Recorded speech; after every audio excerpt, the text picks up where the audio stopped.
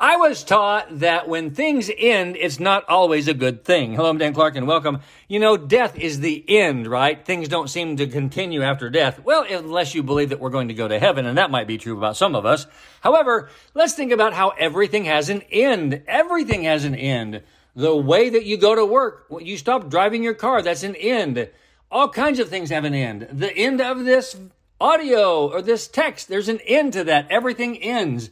The best way to have a life that is filled with joy and happiness and understanding and contentment is to make peace with things that are going to end, because we do not have control over things when they end. We might have a control over them when they start, but if we try to control the end of them, often we get into trouble. Now, here's what I want you to be thinking about today.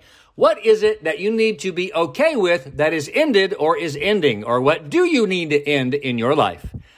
I love you. I'm Dan Clark.